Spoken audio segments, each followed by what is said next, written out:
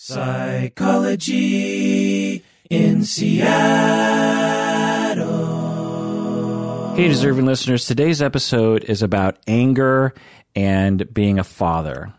So it's about parenting in general and when our kids and families make us angry, and about our emotional lives, and also about just anger in general. What does anger mean? How do we manage it? What are we supposed to do with our anger? What do we do when our anger compels us to do something that we regret later? How do we apologize? So the reason why I wanted to talk about this is because the Dad Challenge podcast had me back on their show. They've had me on their podcast before, and they wanted to talk about anger and being a father. And so we recorded an episode with them, and then they sent me the audio, and I just thought I'd share that with you right now. So let's do that. This is the Psychology in Seattle podcast. I'm your host, Dr. Kirk Honda. I'm a therapist and a professor. And let's just go to that interview.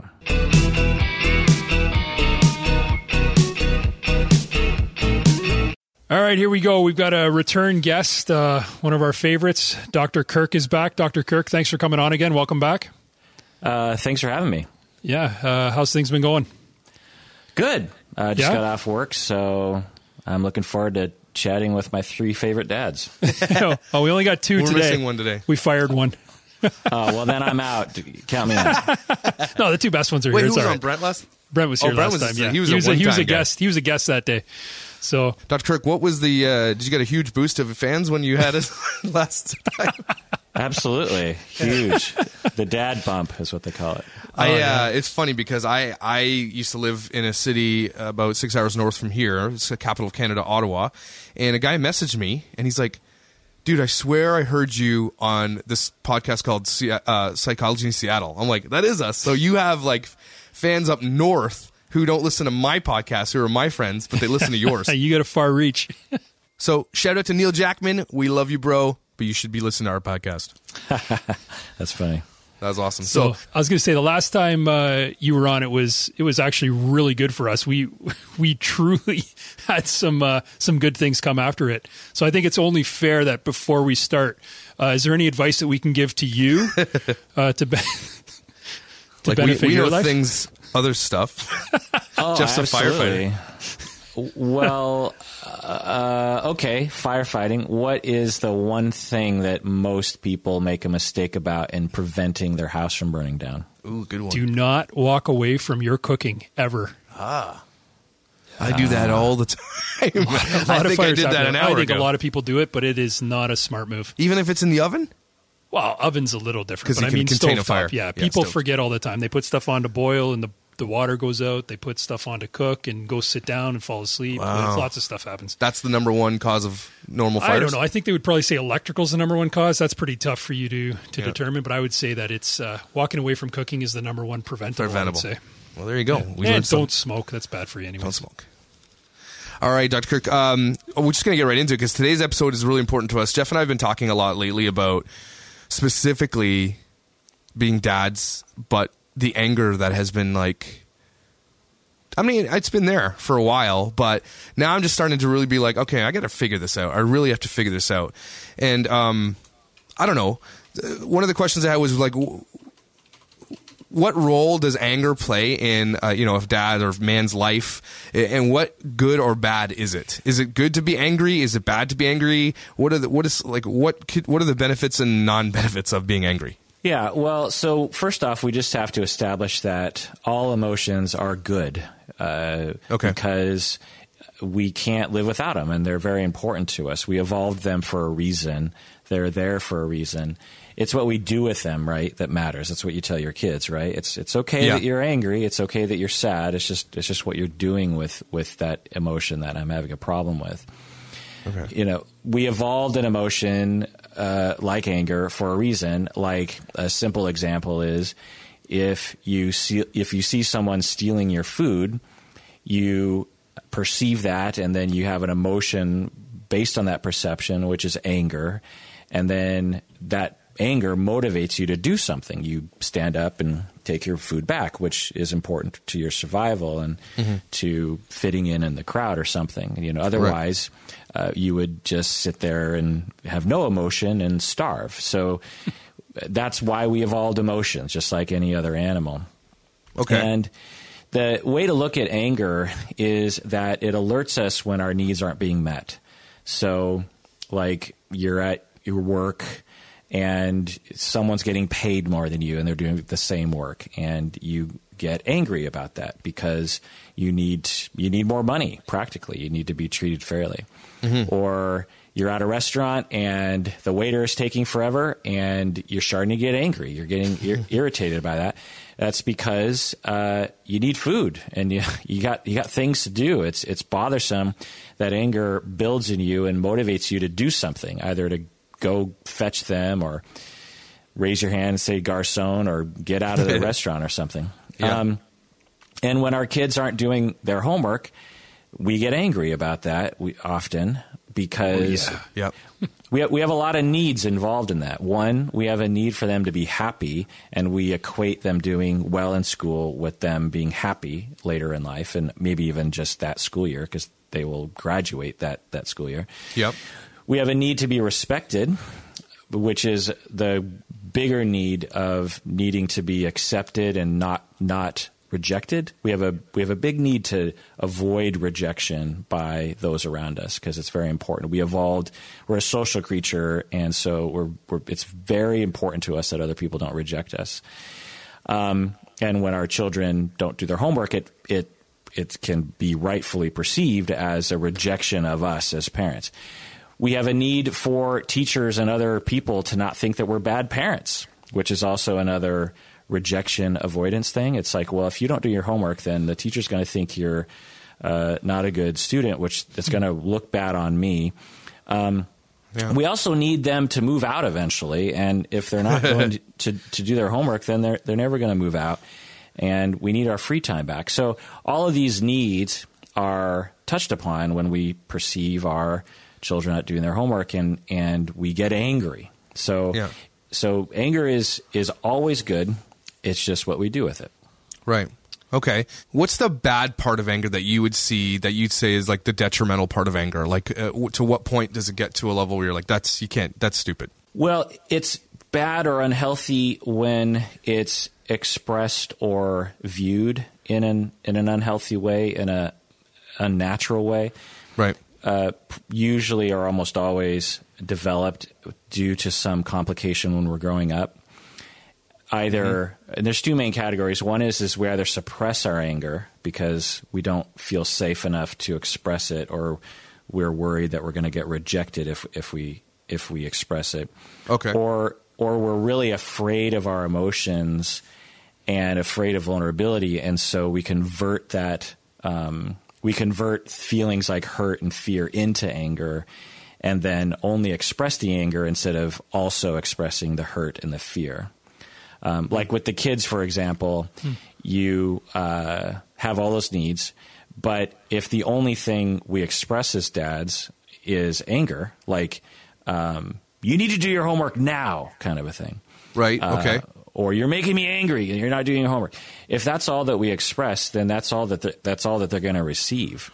That's true. Really what's happening is the anger is in response to another emotion, which is these other needs. You know, I feel disrespected by you, which hurts my feelings.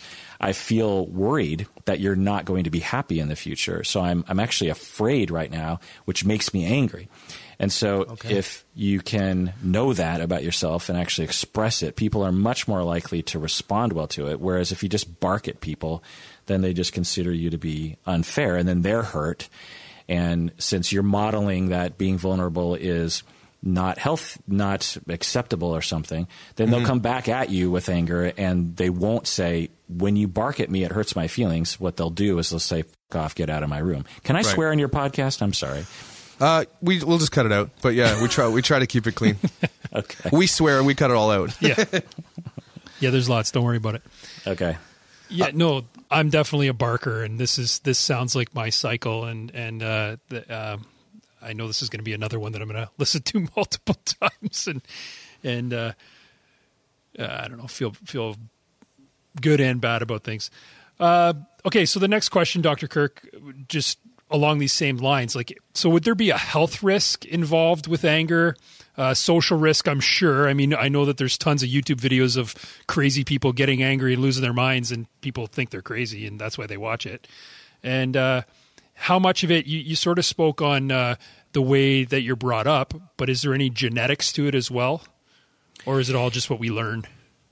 Yeah, there are probably some dispositional, genetic, so to speak, factors that play into our expression or sensitivity to things, for sure. Some people, with your own kids, you could observe this, are just less excitable. They're just more mellow, and other kids are more excitable in general and maybe more prone to anger or something. So there's probably some genetic elements, but in my experience, that pales in comparison to the way that we're raised in terms of our just general attachment and general mistreatment or general love and attention we get. And also in our society. I mean, our society teaches us a tremendous amount about the emotional lives that we're supposed to have and express and what we're supposed to see. You know, as men, we're taught that anger is fine. Aggression is well, generally we're taught in our society that all emotions are bad. But if you're going to have to resort to some emotional expression as a man, then anger is okay. You know, boxing and football and, you know, being big and asserting yourself and telling people off, you know, that's manly. It's the manly emotion. Wow. Right. Yeah. But all the other emotions are non-manly, you know, and so you learn that from children. Know this from like 18 months. You study infants, and they will know that they're a boy and that they're supposed to do A, B, or C. You know what I mean? Wow, but anyways, that's incredible. Yeah. Okay. Yeah. I mean, So I can't is remember that- the exact cutoff. 18 months might be a little early, but it's definitely by the age of like 3 or 4. Is that the same if there wouldn't be like a man present, like in in a situation where it's a single mother and 18-month-old boy, say? Absolutely, because the mother has been socialized to see males and females in a particular way and will treat that child. And, you know, like one example is like you have a boy, a young boy who's 2 years old, and the boy is angry and playing angrily with blocks or something. You know, the boy is like banging the blocks up and down. Well, the mother, being socialized, is much more likely to let that one go and to allow more aggression with the blocks than if it were a female child. Oh, interesting. And so the child just learns. It's just like, okay, here's the boundary of behavior that's okay. And we definitely, and even parents who are supremely aware, like there are scholars that are aware of gender in our society, and they have kids and they study the kids still emerge with gender knowledge, so to speak, because it's just it's impossible to act from a place that doesn't express that cultural internalization. It's interesting because I have a 4-year-old, what's Weston's? How old's Weston? 4. I have my 4-year-old Weston is like, he mirrors my passion, emotion, and anger. And Everly, our daughter, mirrors her mother, who is literally very passive, doesn't scream ever, doesn't get angry very often. And Everly is her mother. And Weston is literally a spitting, representation of who I am. Like, it's actually crazy. Right. So the theory goes is that, one, genetically you're similar. 2, he very early on in life realized, oh, I'm a boy and my dad's a boy and my mom's a girl. So that's a very, and what does that mean about who I am and what's acceptable? And then he gravitated toward your model of what it is to be a man. 3, you treated him, the two of you, as parents, as if he was a boy, as if he, and punished and reacted a little bit differently. And so on the flip side of this is when a young boy expresses pain or fear, like a real common thing with young children is they're afraid of something. that Okay. you know is not actually dangerous. Like I don't know, they want to walk across a bridge that there's just no way they're going to fall off, and they're standing there, and you're like, go, it's okay. Yep. Well, with boys, we're much more likely to be stern with them and be like, hey, come on, go. Whereas if it's a girl, we're much more likely to be like, oh, and we're much more likely to go down to them and sort of take care of them in that fear, because we see women as inherently more weak, and we see boys as inherently more strong, which is not true at the age of 3. It's true. Wow. So when then all this movement towards, I'm not saying a ton of parents are doing it, but I know even a few in my school are raising their kids genderless, and they're raising them without those, I don't know, ideologies, if you want to say it. But is there anything to be said for raising your child genderless? Yes and no. The broader issue is, are kids, do they feel loved? Do they feel accepted for who they are? So if those quote unquote raised genderless children are, they identify, and as time will tell how they identify, as being like the most masculine male they've ever seen in your town, does their system of parenting allow for that expression, or the opposite, end of the spectrum, that they want to be completely the most feminine, male that has ever been in the town, or some mixture or something. So that the key is flexibility. It's not about, what sort of way you make your children be, because when you give that space for kids to explore their emotions or their gender or however they want to identify, then they're much more likely to pick an expression and a lifestyle that fits them, because then they're going to look to their own needs and figure out what's best for them. That's the key. I feel like sometimes a parent who raises their kids genderless might also just be doing the opposite thing, where they think, or they'll say, okay, well, boys are generally raised this way. Like you're saying, go across the bridge. What are you, a chicken? And instead they're going to raise them feminine. So I don't think there's a middle way. So if you're going to say, I'm going to raise my kids genderless, I think you're just going to do the opposite that you would do for a male to a male. I suppose if that's what they're doing, I would recommend that people try not to think too much about gender with their children, because it clouds our ability to see people for who they are and for what's happening with them, particularly our children, based on our programming, like I've been mentioning. I mean, and this has been shown through empirical research. They'll observe families in the lab, and they see this sort of stuff all the time. Even among parents that try to remain genderless, by the way. Wow, that's really interesting. Yeah. So the key is to try to raise healthy kids and let them be whatever gender they want to be, It would be more about treating them fairly rather than treating them the opposite of the gender norm, I guess. Yeah. I mean, there's inflexibilities and pigeonholing in both quote unquote feminine and masculine ideals. And we just should get rid of both of them, really, and just be like, okay, what does this human being need right now? What's the best course of action with this human being right now? Mm-hmm, for sure. So you got any insight on health risks? Maybe we need some scare tactics to stop being angry. Absolutely. Men die earlier, but that's possibly one factor. Lots of physical problems, sleep, hypertension, obviously, but also sleep and heart attack and stroke. You can gain weight. It's been associated through observation that when people have trouble with their anger expression, that they'll gain weight. Migraines and even erectile dysfunction can be a cause. Because when you're... That would be... Go ahead. I was just going to say that's kind of a precursor to heart-related problems anyways, which you've already touched on, right? So it would have to do with like vascular health, I guess. Yeah, absolutely. Yeah. When we're angry, we are stressed out.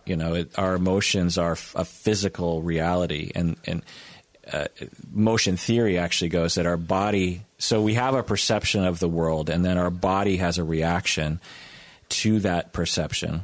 And then our brain actually picks up on the fact that our body is having a reaction and interprets it as like, oh, I'm feeling anger right now. So Right. by the time you know you're angry, your body has already been through a lot. And if you're chronically in that state, you could imagine it taking a toll on your body. Yeah, absolutely. The weight gain aspect of it, I actually find interesting. What's the mechanism on that? Is that... Well, the research that I saw, they didn't really know. Maybe some other people looked into it. It's just an association. I mean, it could be correlation, not causation. Okay. For sure. Things that lead to difficulties with anger could also lead to weight issues. But it makes sense to me. I mean, and maybe it helps to define anger problems. Again, it's when we suppress our anger and we don't express it, or we only express it as opposed to talking about the bigger picture of our emotional state, whether it be hurt or fear, these kinds of things. And when we avoid those things, then we're chronically stressed out.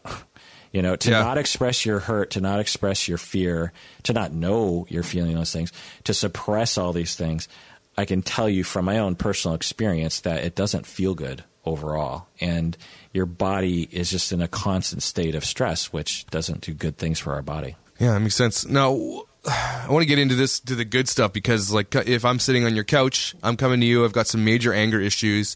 What, like in your field, when you got something? I was just going to say, specify, because Dr. Kirk's saying there's two types of anger issues. One is suppressing. Yours would be the outward expressing. Yeah, expressing.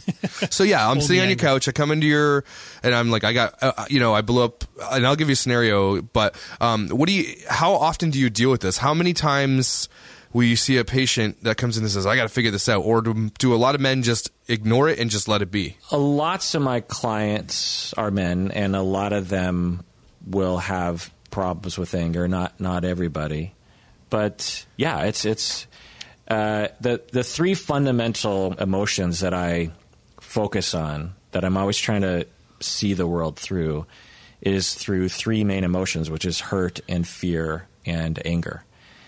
Okay. And so, since a lot of therapy, the material is involved in some kind of emotion, then I'm frequently at least conceptualizing something as anger. Whether or not someone can actually identify it as such, has to do with their ability to identify it, which can take time. But finding the keys and the triggers. And so that leads me to then, what are some methods for coping or dealing with or understanding better that you tell your patients, or that help men who struggle with this? The first thing is to have self-compassion, because, as I said earlier, our society, and I assume Canada is a part of this, is we will shame people for having any emotion. So, especially adults, especially men. So it's just like, having any emotion seems like a weakness, or like a scary thing, or like something needs to be avoided. So the first thing is self-compassion, just being like, okay, it's normal to have an emotion. It's okay that I'm angry. Okay. It's not going to ruin the world. I don't necessarily know what to do with this anger, but I definitely feel angry right now, and I'm not going to judge myself about that. It's fine that I feel anger. The other thing is to understand your emotions better, to understand what they feel like, and sort of understanding the degree. People often are able to identify when they're at an 8 or a 9 out of 10, but a lot of people have a hard time identifying when they're like a 3 or a 4. Okay. And just that stewing, because little bit of anger. Yeah. Huh. And it's important to know what that feels like. It's important to know, because like I said, emotions are a physical experience, and for a lot of us, particularly men, we have a real hard time identifying that. I'll ask people, it's like, okay, when you're at a 3 on the anger scale, what does that feel like? And you're just like, I have no idea. And so it might take months to figure that out. And, for them to be like, oh, I think what I feel is like this general energy in my chest. It doesn't really rise to the level of like an 8, so understanding your emotions, because if you don't understand it, you can't do anything about it. You're just reacting out of pure instinct or programming or something. And because by the time you get to an 8, you don't have any ability to control yourself. Like to expect to control. And so anger management, I used to teach anger management classes, and the key is understanding the escalation of anger. There's no way you can control yourself once you get to an 8. That's just so to expect people to control themselves when they're at that level is unreasonable. Wow. But what you can do is not be an 8. Right. You can know when you're a 3 or a 5 and go like, I know what this feels like. I know what to do because I've done it 100 times to bring me down the scale to back down to a 2. Because until I do that, I can't proceed because I'm going to be an 8 eventually, and I'm going to lose my mind, and I'm going to do something I'm going to regret. So that's the key to anger management. Wow. Okay. So now I'm just questioning myself in my own mind if I'm unaware of being at a 3 or 4. But I have a scenario that, again, happened today. Last time it was the Fortnite battle before we talked to you, but tonight it was with my other son. And I came home today. He was already home from school. And I would not say that I was angry in the least. I was ready to come home, make some dinner, and get to the evening.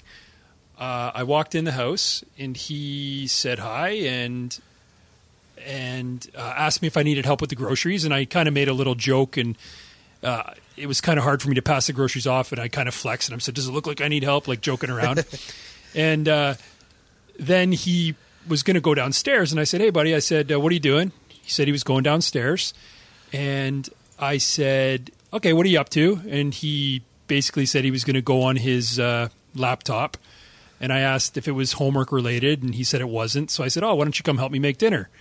And he responded with, "Why do I have to help make dinner? I helped Mom last night. I was at work last night," and he says he helped her. So I went from being what I thought was pretty happy to off the charts. I snapped. I was so mad, Dr. Kirk. And there was no 3, there was no 4. It was straight from 0 to 10. And I shouldn't say that. I should say that maybe the scale ramped up, but it ramped up so rapidly, like maybe a 15-second ramp. Like I said, "What'd you say?" And then he sort of repeated it and said something about fairness. And as soon as I heard the word fairness, because I'm usually the one that cooks dinner at our house, I just in my mind, I'm knowing he's not using the right scale of fairness, and I just snapped. Good. So you are well at telling a story. You're well at taking responsibility. You're not blaming anybody for this. This is a good sign. It means that you were raised well enough by your parents to be able to sustain such a discussion. That's great. I commend your parents on that. And I love how you said, "Well, that's a lie." It actually took about 15 seconds for it to ramp up, because that's often the case. It's possible that you could have just gone from 0 to 10 or 0 to 8 or something. I think it felt like that. Yeah. Yeah, it definitely feels like that. And so let me ask you, what were the needs that your anger was alerting you to? Well, I definitely felt hurt at first because I felt like I handled the situation proper up to then. I said, "Hey, would you mind, come help me with dinner?" And then, so I felt hurt. And then it was definitely the fairness thing, especially when he brought that up. Like, I know what he means by fairness is he's comparing himself to his brother and sister. And I hadn't even had a chance to ask either of them for anything. He was just the one there. And then I guess for me it was more, feeling underappreciated. Yeah, I'm glad that you're identifying that. I would imagine that anyone would feel that. And a lot of people have trouble in your shoes identifying that. They'll be like, "Well, he needs to respect me," but that's not what you're saying. What you're saying, which is, also probably in the mix there, but the main thing you're focusing on, which is probably the crux of it, is that you felt hurt. You felt rejected. He was saying, "I would rather, play on my laptop than spend time with my dad, who is working so hard, and he's also going to be cooking me dinner, by the way. Yeah. Both those things I'd came rather- up while I was screaming. Right. So that's the message that you're receiving from him, and that makes you feel hurt. In the moment, did you know you were hurt? In the moment, I think maybe I don't know. I don't think I identified it then. I definitely knew. I definitely did feel disrespected too, because I don't know. I part of my mind would have gone to some other, men who he would hold in high regard. And I know if one of them asked him to drop everything to help do something, he would, right? And I'm thinking too, like he counsels at a camp, and the camp leaders he loves, and he would do that. And I think Josh too, if Josh asked him to do something, he'd drop it in a second and do it. So yeah, I guess I felt a little. In mine's again, similar. I rejection. think there's something to be said for, if Jeff asked Tyson to do something, or I asked Tyson to do something, like he's listening to Jeff. Isn't that the weirdest thing? Well, they don't feel as safe with these other people, one. Two, these other people don't have to live with them day in and day out. That's true. I mean, I'm guessing he had a long day and he's coming home or whatever was happening, and he wanted to relax.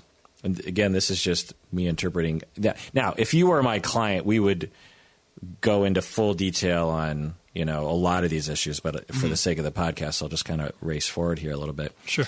And make some guesses as to, let me just ask you, what do you think the perception of your son was in that moment? When you said, could you help me with dinner? How do you think he saw that? My guess is that he would perceive it as, he wanted to go and chill out, because a lot of times that's what happens. And that was a little bit where my anger came from. It's like most of the time I let you just go down there. Most of the time he's hanging out with a friend in the basement, and I cook dinner, and then his friend comes up and eats too, right? So how did he see you asking him? Yeah, that's an interesting question. I wouldn't say that I stopped to think, how is he perceiving this? But from what he said during our argument, it was that he claimed to have had a conversation with my wife yesterday, who must have mentioned, hey, we kind of want you guys to help out a little more with dinners and stuff. And because he helped her yesterday, his perception was that basically his duty was done, is what I understand. I'm not sure if that's what he would say, but that's kind of what I got from what he was saying. Do you think he knew that you were asking him as a loving father who wanted to spend quality time with his son, as a father who wanted to bond with his son? Do you think he saw the request in that way? I don't know. It definitely didn't end that way, because it seemed more like an angry person who just wanted him to do something. But, wow. Like for example, if your uncle or your father was dying and you had to go to the hospital, and your son knew about that, and you asked him, you said, hey, could you not go on your laptop, and could you come with me to the hospital because, grandpa's dying? Your son would know, oh, this is important, this, and I'm sort of exaggerating it to some extent. You wouldn't have to tell him. You wouldn't have to say, this is meaningful to me, and it'll really hurt my feelings if you don't come with me to the hospital. You don't have to say that. He just knows. Asking him to make dinner, I can almost guarantee you he interpreted that as a chore, that you're just like telling him what to do, and has nothing to do with him bonding with you, is my guess. Yeah. Right. And sees it as like, oh, this is another thing where I'm just supposed to like be responsible and like not be on my screens as much. Like my parents are constantly getting in my way. And the only reason why my dad's asking, my dad doesn't want to spend time with me. He's just trying to prevent me from being on a screen. Yes. That's all he's doing. Yep. And so, screw him. I don't want to. I already did it yesterday, Right. So if he knew, so in that moment, you have this opportunity, if you really know, especially before you ask, but even in the moment. So second 5, you're at a 4 on the anger scale. Yep. And you're at we'll just say for the sake of, simplicity, you're also on the 4 of the hurt scale. And you know that about yourself. You know what that feels like in your body, because hurt also has a different feel to it in our bodies. Yeah. And then you're like, okay, son, hold on a second. I just need to tell you something, because I don't necessarily think you understand what I'm asking. When I'm asking you to help me with dinner, I realize you probably think of it as a chore, but actually I just want to spend time with you. I feel like we don't spend a lot of time together, and I want this kind of special moment. You can play, with your laptop. You can even bring your laptop up here if you want to just watch YouTube and cook with me. I don't care. Some kind, you notice, okay, I'm feeling hurt. How do I communicate what's really happening right now to my son so that he can respond to me in a way that I can get my needs met, and therefore I won't have to get angry? Right. Yeah, I definitely like that approach. But maybe am I a little misguided in the fact that I kind of also want him to know that when you're part of a community, which our household would be a small little community, right, of people living together, that you are also a contributing member of that family. Absolutely. Yeah. You would be a bad parent if you didn't think that. But why do you want him to realize that? Because I don't want him to be a dick when he grows up. And if he's a dick, then what would that mean for him? Like, what's the emotion you feel when you think about him being a jerk to other people when he grows up? Yeah, a jerk to other people.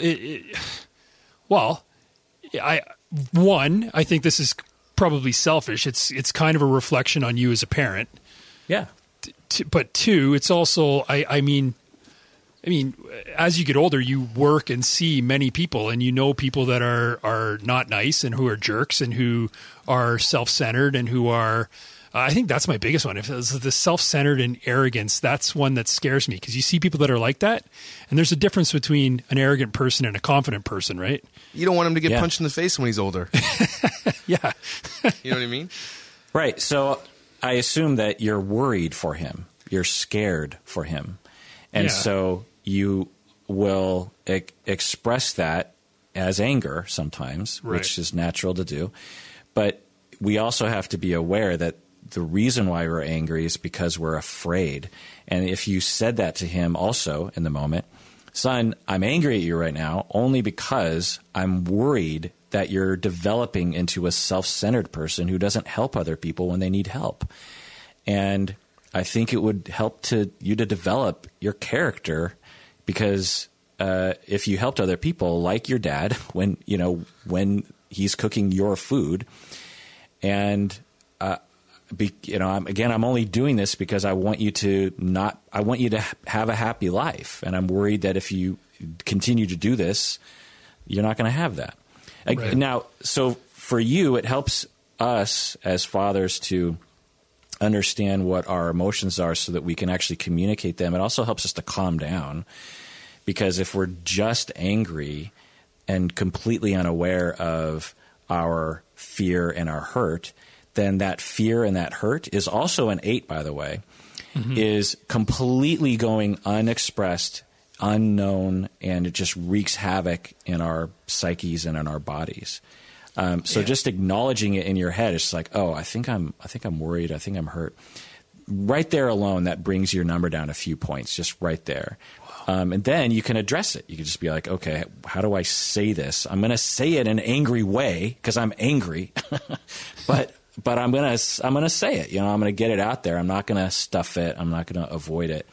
And then other people can interpret your anger accurately, instead of my dad just hates me having fun, because that's what my dad does. It's, oh, my dad cares about me, which leads him to be worried about me, which leads him to sometimes being hurt by me not spending time with him.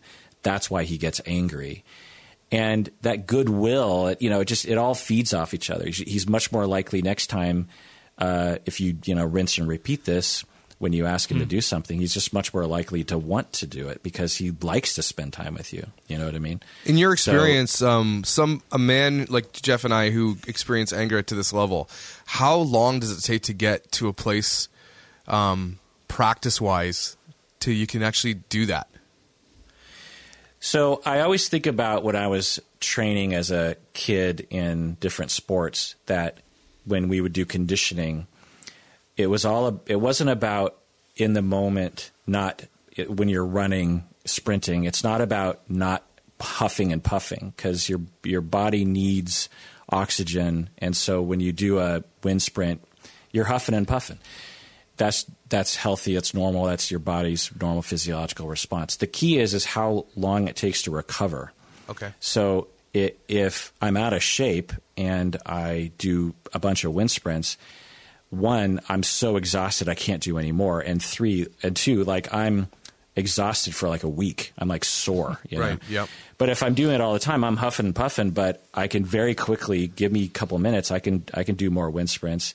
And the next day I can do even more. So the key is when it comes to these kinds of things is your recovery time. So there's nothing wrong with freaking out in the moment. That's just normal. You can't really do anything about that. But what you can do is shorten the time between the freak out and the recovery. So right now for you, Jeff, you're like, okay, I think I'm seeing something right now.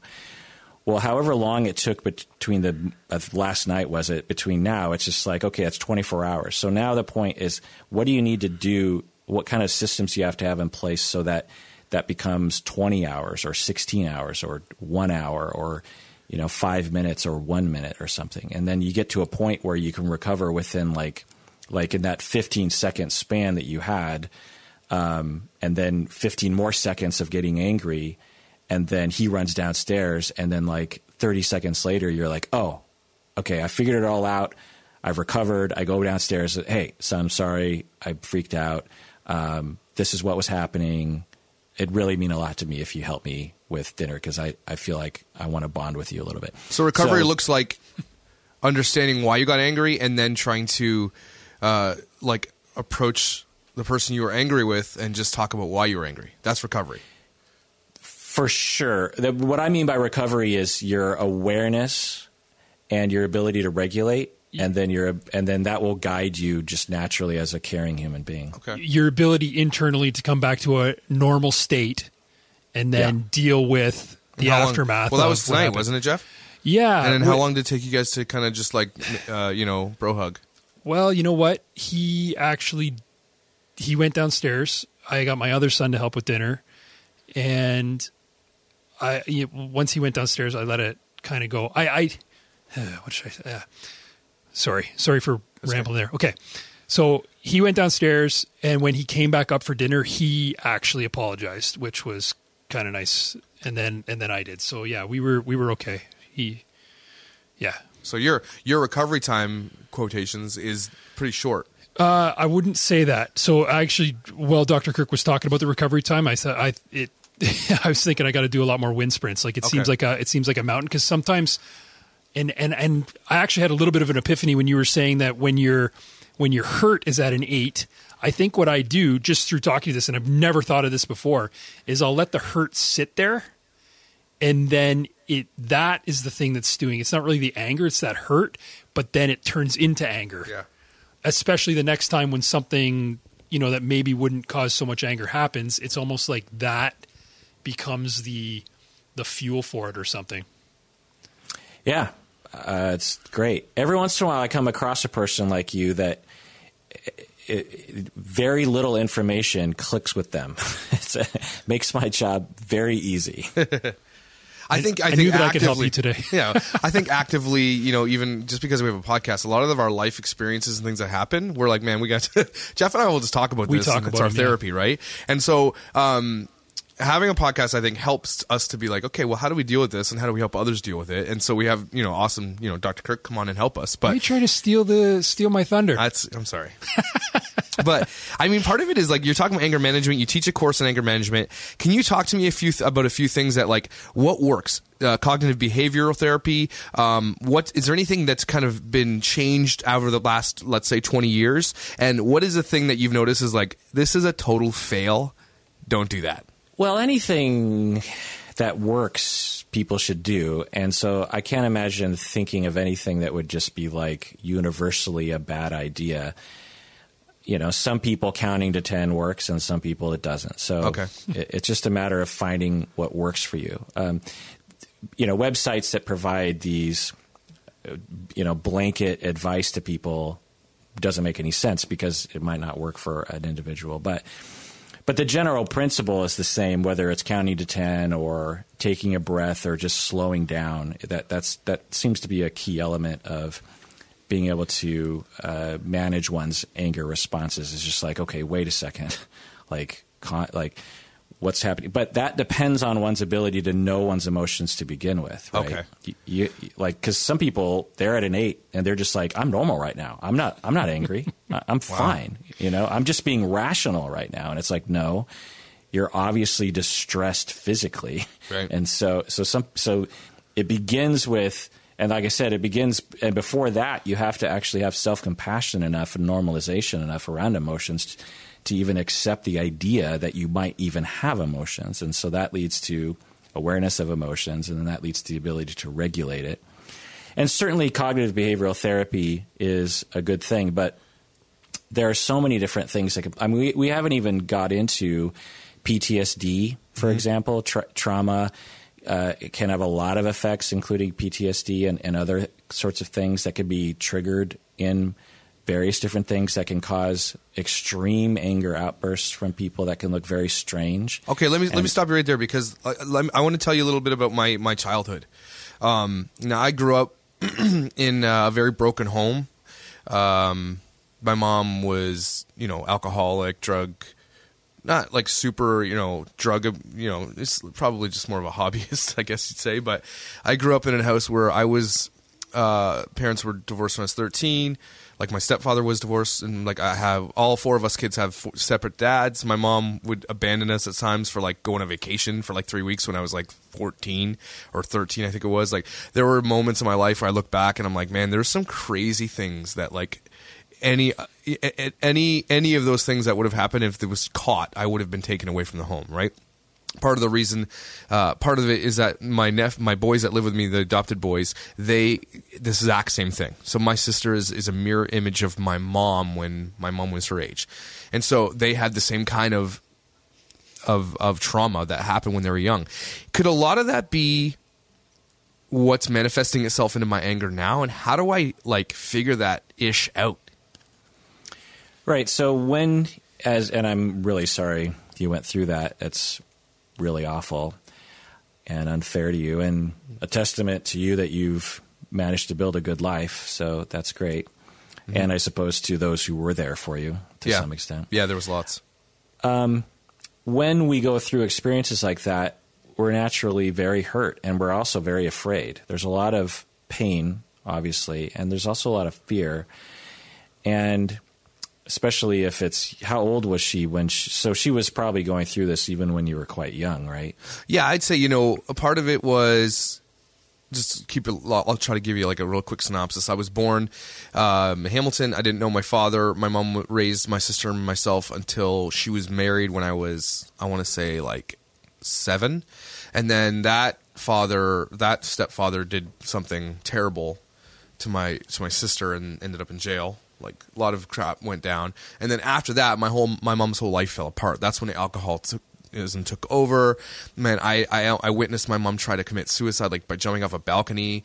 Like my mom, every time drinking started, I would literally physically be scared. Like I would literally, like the worst thing that could ever happen in my life was like when alcohol came around. So it's part of the reason I don't drink today. I think I don't touch that stuff, and I'm not saying I judge anybody who does that, but I just even to this day, there's no way I would ever touch something like that, right?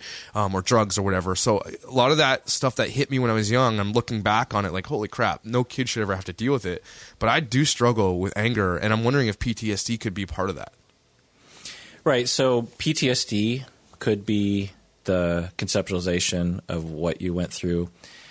And it could just be what I call just general traumatic reactivity, which is more broad, and much more common, honestly, because PTSD itself is actually kind of a rare condition. But anyway, so let's just say the trauma of going just that one thing of seeing your mom try to kill herself would traumatize any child, and be a thing that you'd retain with you, and be something that would. So, and then, more globally, ongoing growing up, the feeling of hurt, being, not being paid enough attention to, that hurts our feelings. Having our parents abandon us, that hurts our feelings. Being scared, as you say, it's like as soon as she started drinking, it's like, oh God, what's going to happen? Yeah. So just that chronic feeling of fear.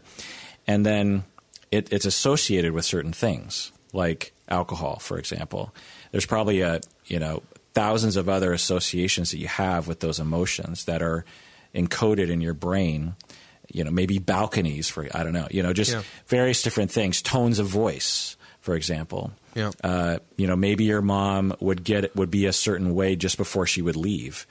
And all those things become encoded in your brain as things to avoid because those things are associated with so much emotional pain and fear.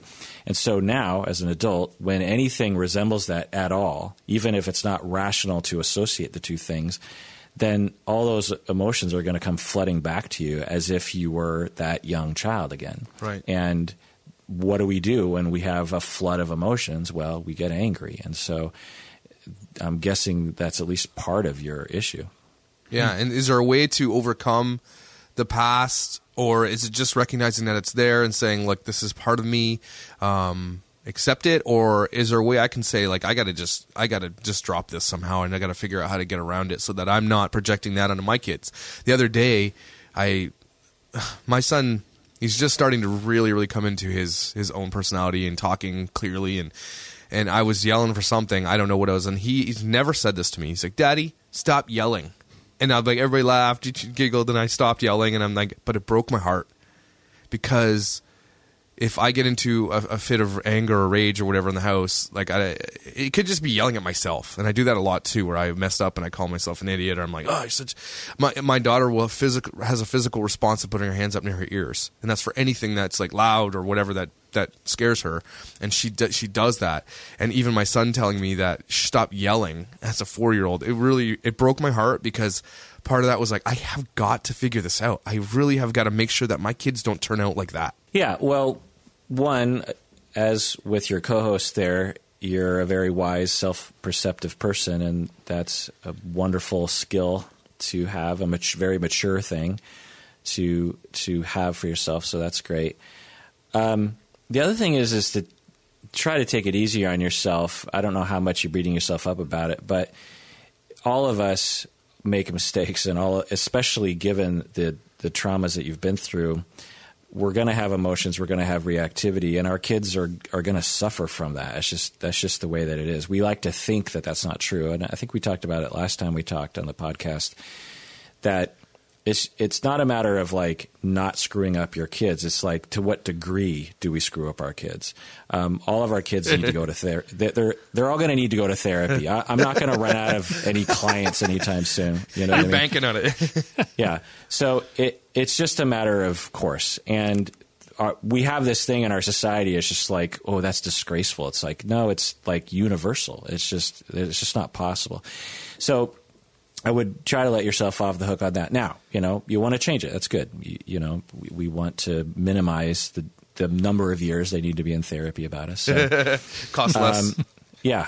So what do we do? Well, the three options you had, I like the first two. The third is a very common one, which is you basically said, well, I just need to let it go or something. That's not possible. So right. Let's disregard that one. The second one you said was accept it. I think that's a good idea. Just like, okay, this is a part of me. Mm-hmm. I shouldn't fight it all the time. I shouldn't avoid it. It's just, okay, this is me. I'm going to react badly when my traumas are triggered. Okay.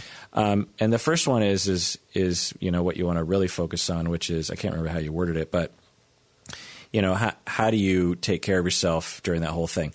Now, part of it is what we've been talking about so far, which is in the moment things, being aware, knowing what's happening. Like for you, the thing we would add in there is like you would become aware of the sorts of things that trigger you. Mm-hmm. You'd become aware of what specific traumas are being triggered in you growing up. It helps you to kind of conceptualize, okay, 10 minutes ago when I did that, I bet you anything, my wife triggered a trauma for me because my mom, blah, blah, blah, a certain tone of voice that my mom had. And so that helps you to understand yourself better and also detect things as they're happening. It's like, oh, I hear that tone of voice. I'm probably freaking out right now. Okay. And also to tell other people around you, like, don't use that tone of voice because it actually reminds me of my mom. And so please, I know you don't mean to do this. It's not your fault. It's, something wrong with that tone of voice. But for me, it completely just triggers me. So can you just use a different tactic, blah, blah. Anyway. Yeah. But so that's all in the moment stuff that we can do. But the broader thing here is to heal. And we do that by a number of ways. And I'm guessing you've already done a lot of these things. One is to just have the best relationships we can have, the best secure relationships we can have, with your family that give you the sense that you're a lovable person, that you're safe, that you're accepted, that you're not going to get through. Because, when you were young, there were times when you very likely believed that you were just going to be completely thrown away like a piece of garbage. Yep. And that you were going to be dead, because no one was going to take care of you or whatever, and that was a very real feeling and a very real evaluation to some extent. And as you have more and more experiences where people show to you over time that they're not going to do that to you, even when you make mistakes, then that heals you. It's like, okay. And that's what therapy is in a very concentrated way. Is like, I'm going to tell this therapist some very disgraceful things. And, he or she lets me come back to talk to him every week, and doesn't say things like you're a, POS or, blah, blah, blah. And so through experience in relationships, we heal. Okay. And as we heal, we're less reactive. So I would just encourage you to continue doing that. Part of that also is interpreting the relationships in the best light possible. Like, for people who are raised the way you do, sometimes they internalize this notion that they're actually not very lovable people, and they kind of have to trick other people into liking them and loving them, and that notion can actually hinder the healing process because all of their relationships tend to be viewed in a way that's actually not reality, which is not that it's unconditional, Wow. And so you want to make sure you really focus on that, like with your wife, for example, as she's taking care of you and not leaving you and putting up with you and even expressing her own emotions, and she needs you for this or that. You interpret that as she loves me. She's not going to leave me because of me, not because I've tricked her, not because she doesn't know the real me. Mm-hmm. She knows the real me. She's seen the real me, and she still loves me. Yeah. So I need to really remember that because that's accurate. And two, it helps to accelerate the healing process because it reprograms your brain to really understand that you're a lovable person. And then when your feelings are hurt by your family members, you have that stronger base to stand on, and it won't fall out from underneath you in a way that, the trauma sort of set you up to feel. You know what I mean? You have confidence that it's not what you're thinking. It's not you're not thinking. A lot of times people will think the worst of something, but you have confidence saying, "Hey, I'm comfortable with them expressing emotion or being this way because I know that they still love me." Right. Yeah, and I'm lovable. Yeah. That's interesting for sure. Josh. Yeah. I love you. I love you, man. I love you, Dr. Kirk. I love you guys too. Cool. Yeah. Just got a question. So, talking about anger, sometimes it can be justified, as we talked, and we're going to deal with it. But sometimes you hear about people, dealing with it in healthy outlets, they'll call them. So, for instance, I go to kickboxing. I wouldn't say that I ever go to kickboxing angry. I don't really think of myself as being angry when I'm there. I do enjoy punching and hitting, but I wouldn't say it's from an angry spot while I'm there. But I do hear people saying that. Like, is stuff like that okay, or is there other healthy outlets, or what does that look like? Well, there's been mixed research about that as a quote-unquote healthy outlet for anger. In the past, we used to believe that being aggressive, like punching your pillow, for example, would help to dissipate some of your anger. But more recent research in the last 30 years or so has shown that doing that can actually make it worse. I was actually thinking that. Wow. Like, if you're punching out of anger, that's going to make you want to punch out of anger. Yeah. Well, did you ever used to do this as a kid? Go in your room and you're super pissed at your parents and scream into your pillow? Probably. Was that just me?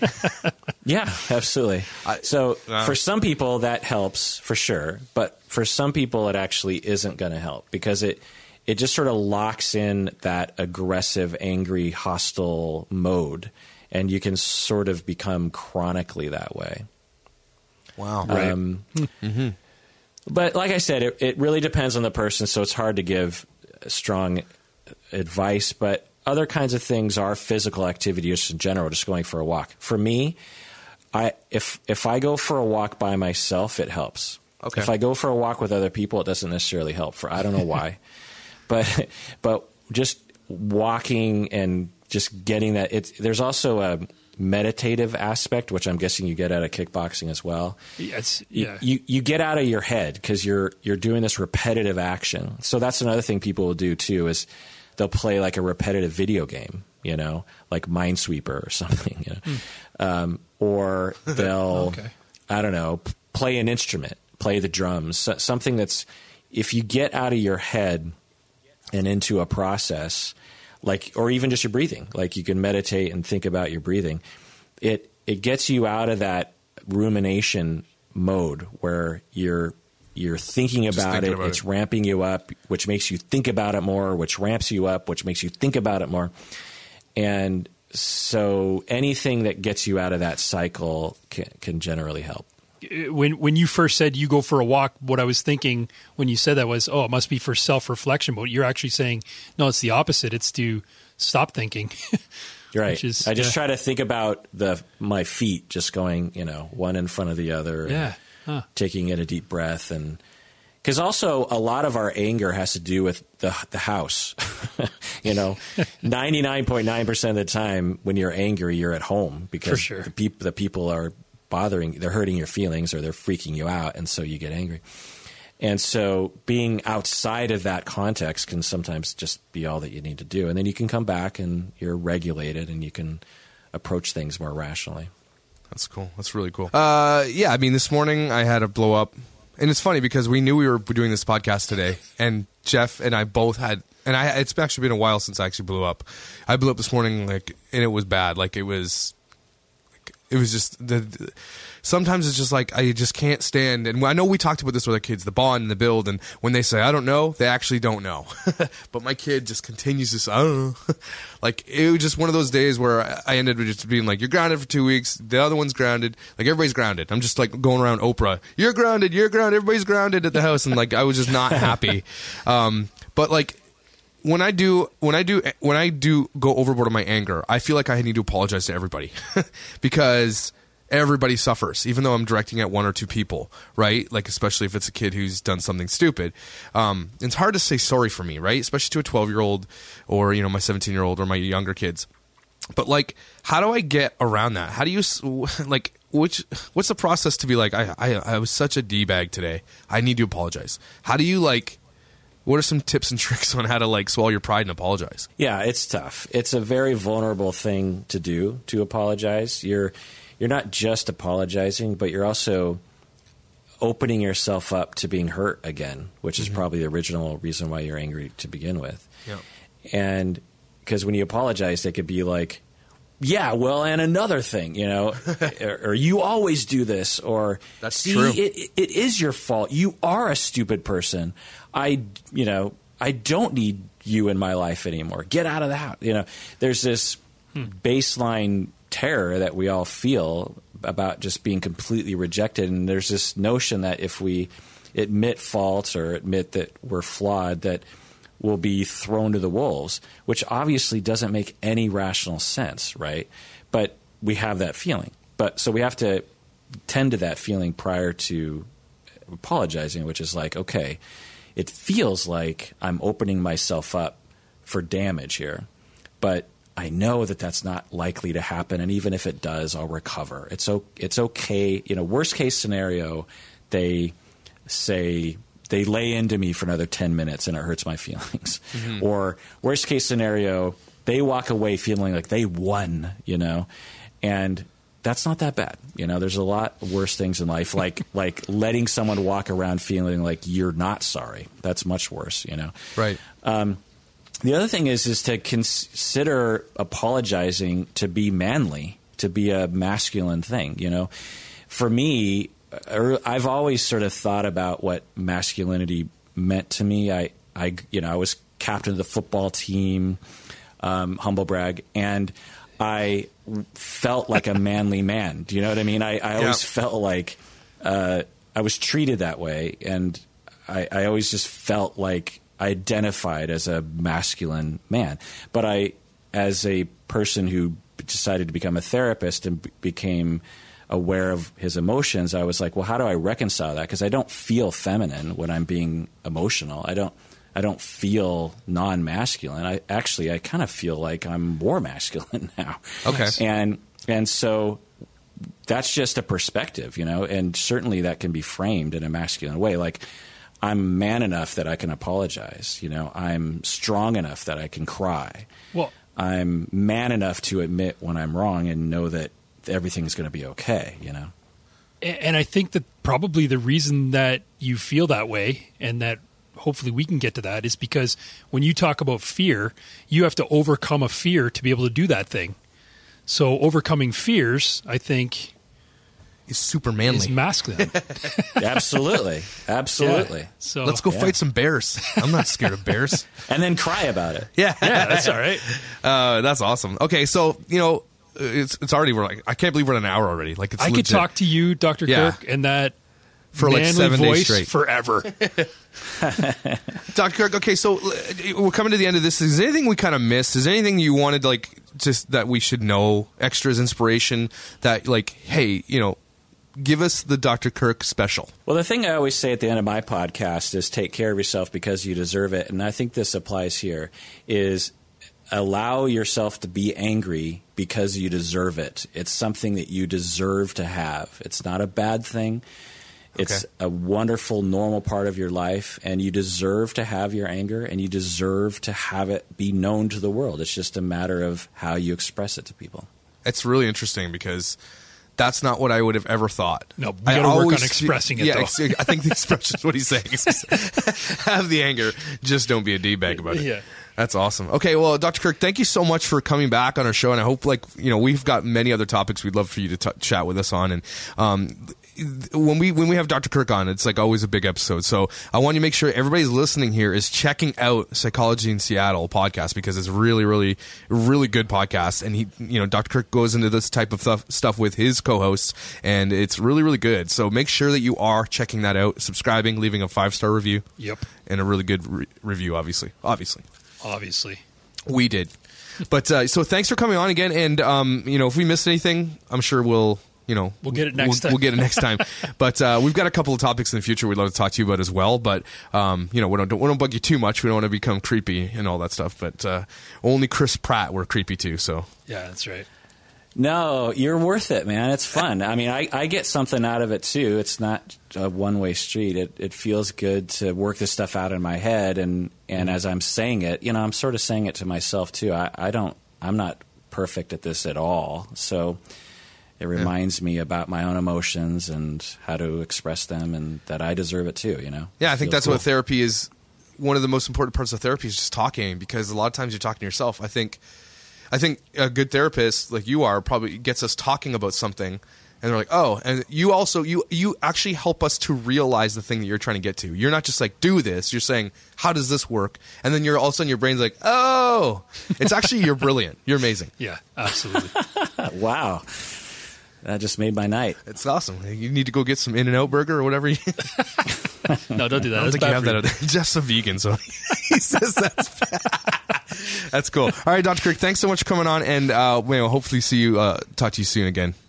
Yeah, it's been fun. Thanks, man. Thank you.